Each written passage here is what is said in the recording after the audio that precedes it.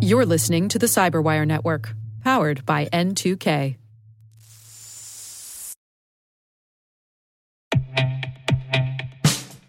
And now, a message from Cyberbit. Mastering cybersecurity is like mastering a sport. You build muscle memory through rigorous practice, then you train as a team to foster cohesion while operating under pressure. Like athletes, cybersecurity professionals thrive on hands-on simulation. But traditional courses, certifications, and open-source labs won't build you a winning team. You need Cyberbit. Cyberbit offers a hyper-realistic simulation environment for your SOC, IR, and C-suite to refine your skills, all using the market-leading SIMs, EDRs, firewalls, and WAFs they use every day. Cyberbit is offering Cyberwire listeners a free live-fire exercise. Sign up your team now at cyberbit.com/cyberwire.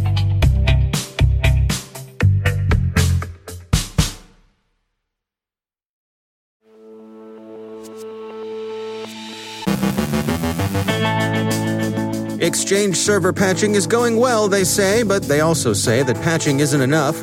Crooks are continuing to look for unpatched instances, and even in the patched systems, you've got to check to make sure the bad actors have been found and ejected. AFCEA and Shell both disclose being affected by third-party breaches. Citizen Labs sees no particular problem with TikTok. Ben Yellen ponders possible U.S. response to the Microsoft Exchange server attacks. Our guest is Alex Jesus from Connectify on using VPNs to thwart government internet restrictions in Myanmar. And a major manga fan site is down.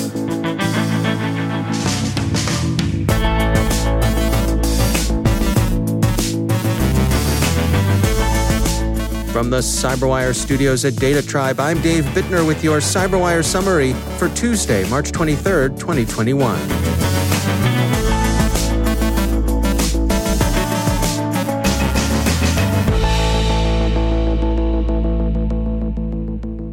Microsoft Exchange server patching has gone extraordinarily well, the record reports, with roughly 92% of all Exchange servers as of yesterday having had either patches or other emergency mitigations applied.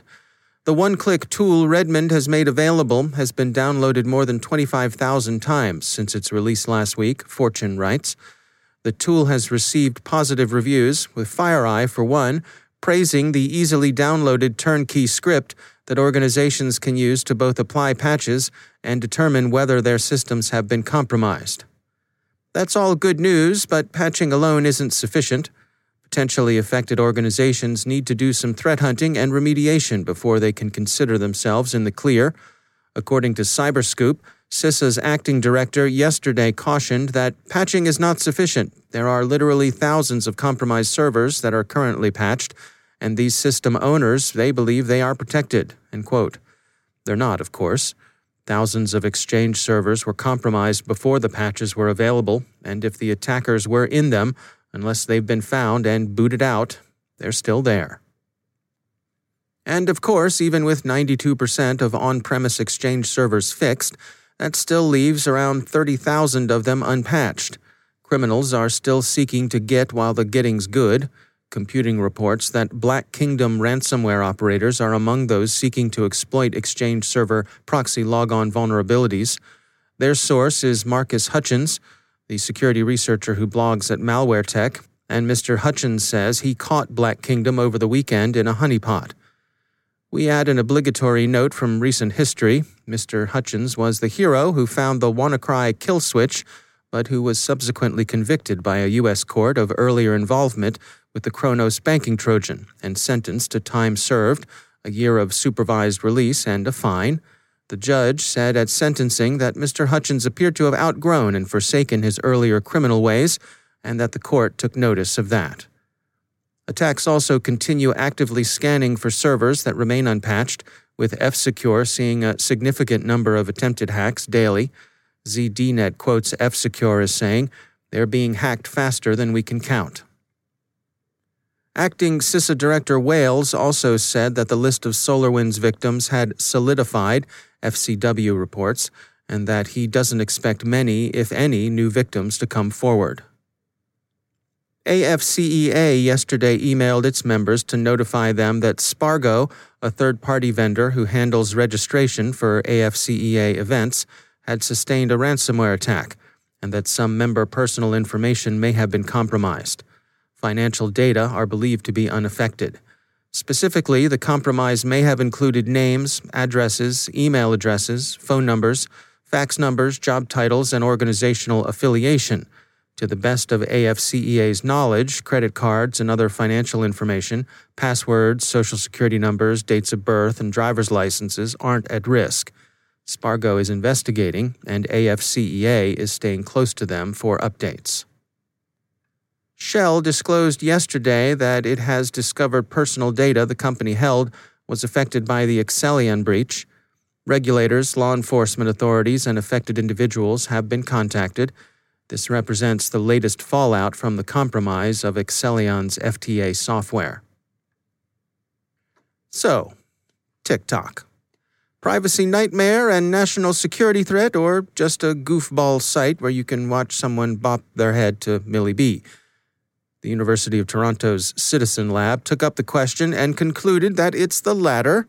TikTok is owned by China's ByteDance, but Citizen Lab found no unusual evidence of overt malicious influence. They did admit that, of course, you don't know what you don't know, and that maybe there are security issues they didn't find. And also, of course, it's possible the Chinese government could use unconventional ways to force ByteDance to turn user data over to the authorities under China's national security laws. So the charge of security threat didn't get a guilty or not guilty finding, but more of a not proven, as they say in Aberdeen. On the privacy issue, Citizen Lab shrugged and said, well, at least TikTok's no worse than Facebook, which almost amounts to a letter of recommendation now, doesn't it? So for now, at least, you can watch the cat searching an aperture, the baby getting its smiling cheeks squeezed, and Fashion Week fantasy, and so on. So enjoy. And finally, sorry, Otaku, but MangaDex, the manga fan site, says it's been hacked in an apparent extortion attempt.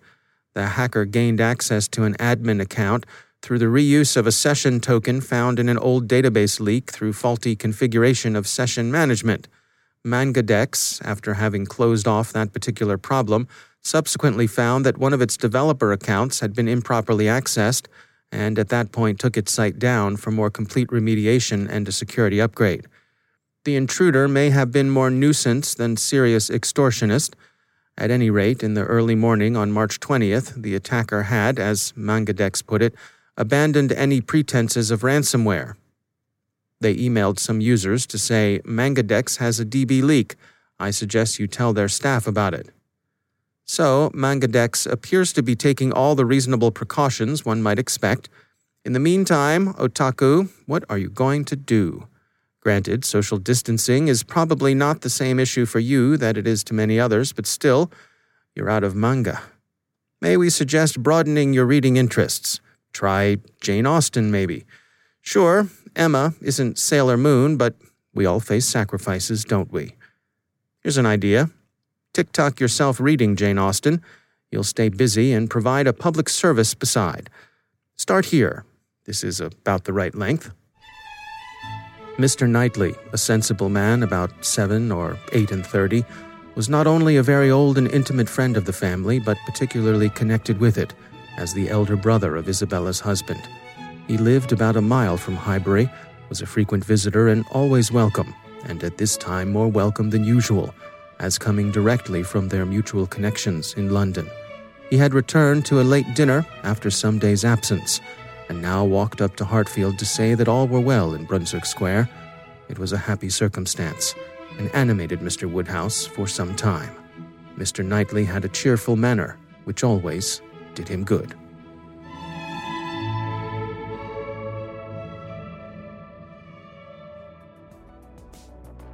On second thought, yeah, probably best to just stick with Sailor Moon.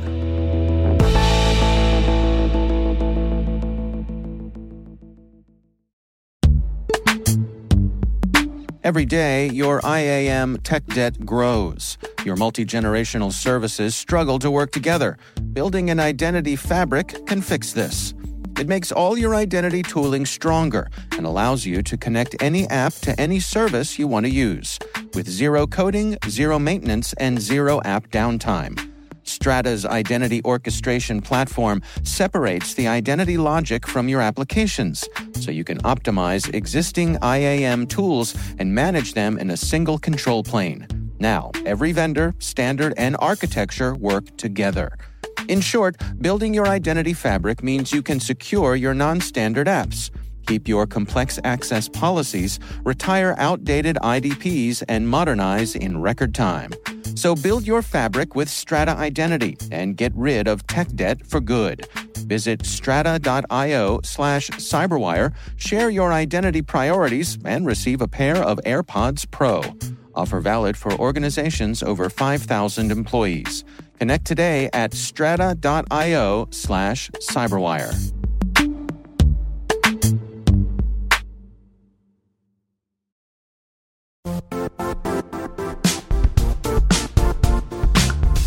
The IT world used to be simpler.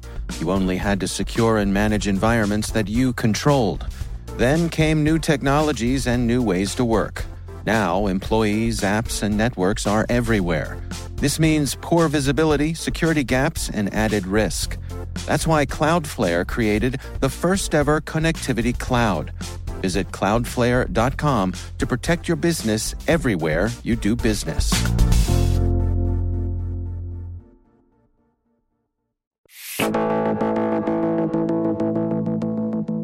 The recent military coup in Myanmar has brought renewed attention on the reality of repressive regimes taking control of internet access.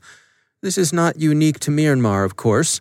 There's the Great Firewall of China, and other nations dial in what they do or do not allow their citizens to access. One way around those restrictions is the use of a VPN.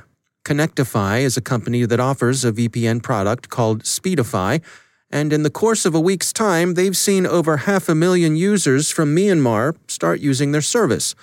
A service, it should be said, that, in the interest of global citizenry, Connectify is providing citizens of Myanmar for free.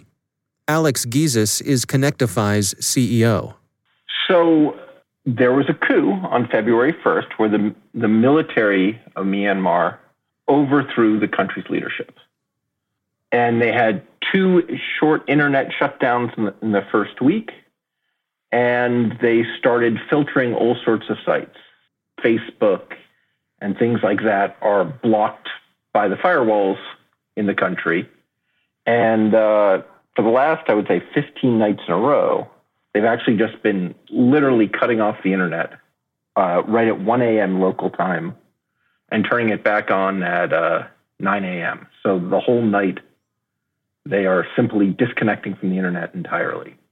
You know, I think it's hard for those of us here in the U.S., and certainly we cannot claim to have the best, fastest, or cheapest internet in the world, but in general, we have good accessibility. You know, I can imagine in the days when we used to get together in the office here that, if the internet goes down for 5 minutes, people start walking around nervously, wondering what are they going to do with the rest of their day. It's hard to imagine having big outages like that. But beyond that, I mean, that it's being used for political control in this way, not just in Myanmar, but around the world. Yeah, it absolutely is.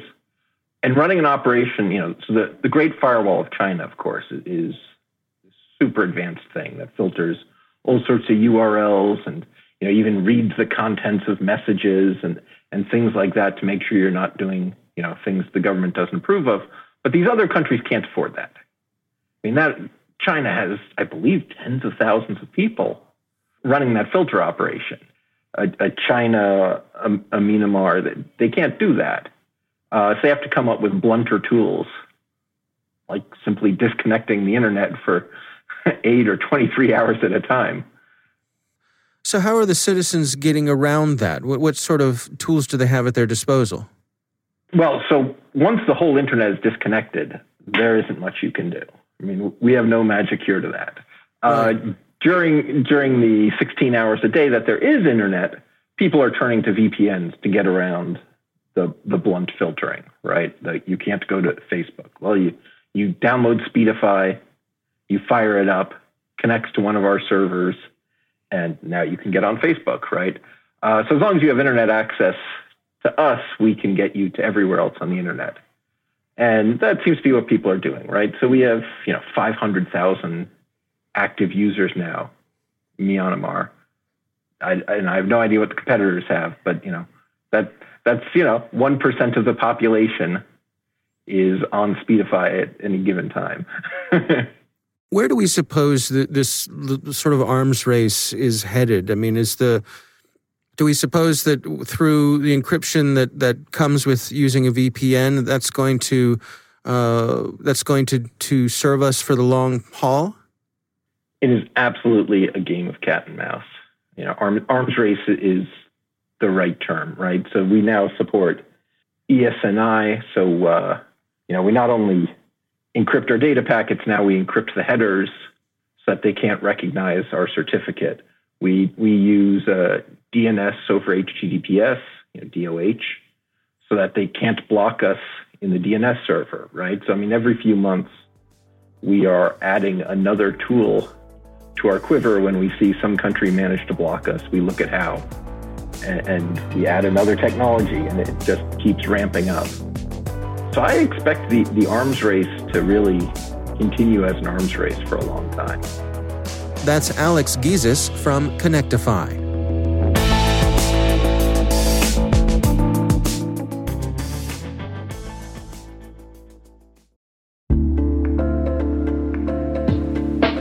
Are lengthy security reviews pulling attention away from your security program?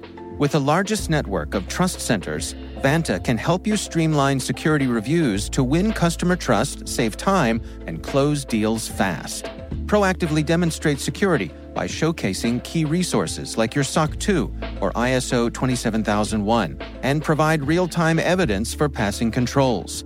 And when a security questionnaire is required, Vanta takes the first pass for you. Visit vanta.com/cyber to take a self-serve tour. That's vanta.com/cyber.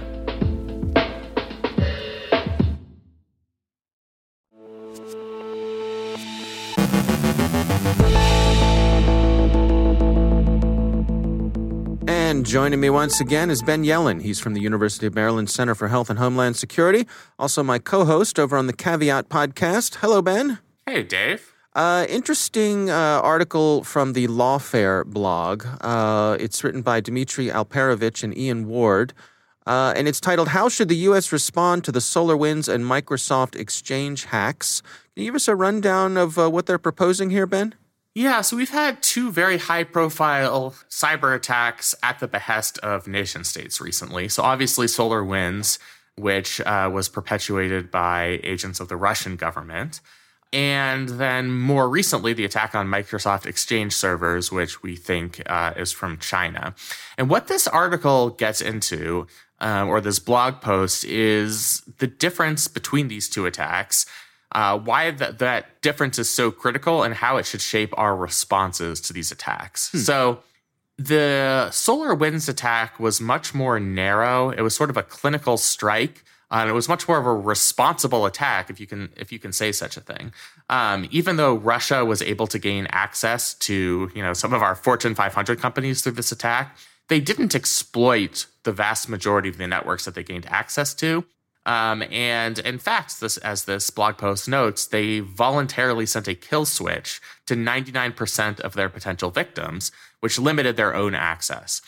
The hidden underbelly of all of this is the type of espionage attack that the U.S. government almost certainly has engaged in itself. Mm-hmm. So, if we were to impose a disproportionate response on Russia, that could be inviting a disproportionate attack on us in retaliation.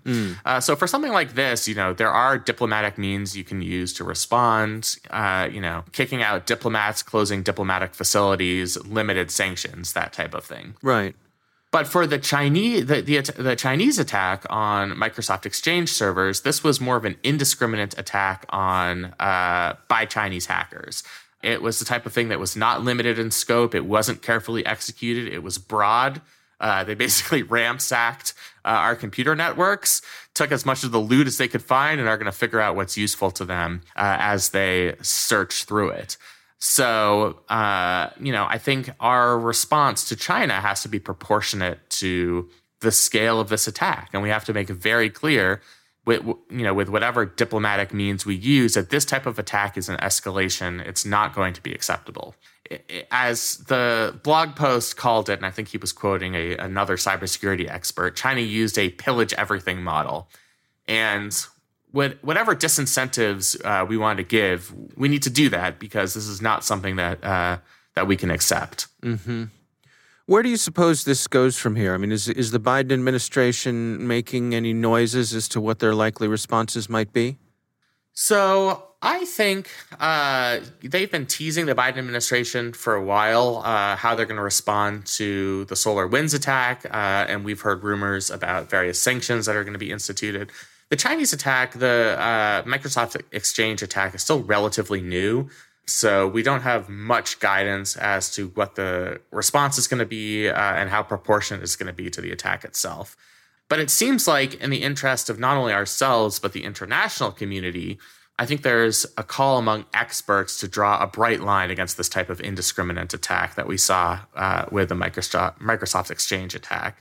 So I think we will probably see a more robust and perhaps offensive cyber operation in retaliation for this attack.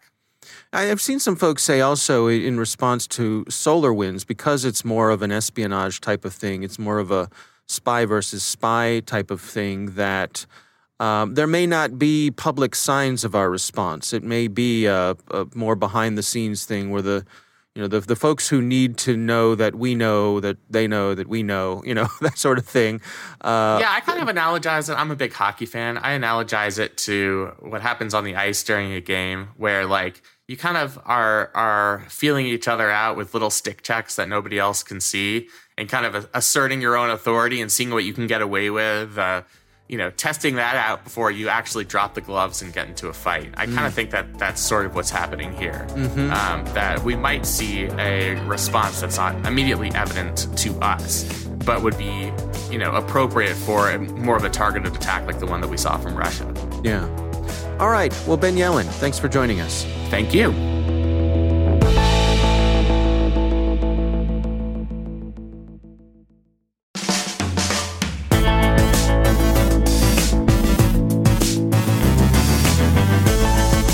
And that's the Cyberwire.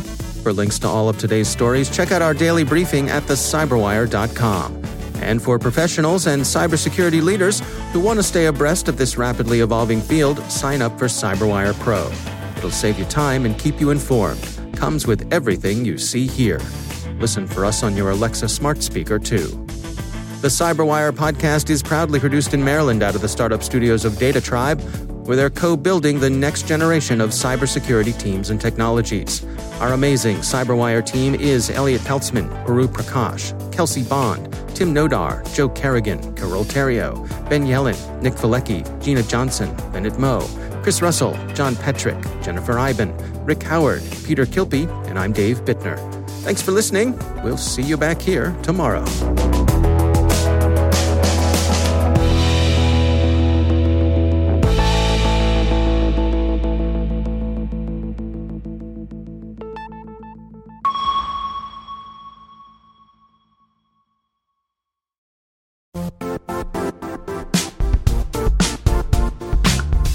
And now, a word from our sponsor, Zscaler, the leader in cloud security. Cyber attackers are using AI in creative ways to compromise users and breach organizations. In a security landscape where you must fight AI with AI, the best AI protection comes from having the best data.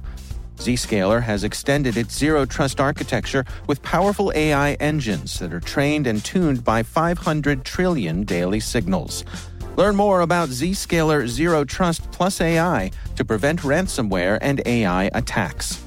Experience your world secured. Visit zscaler.com/zerotrustai.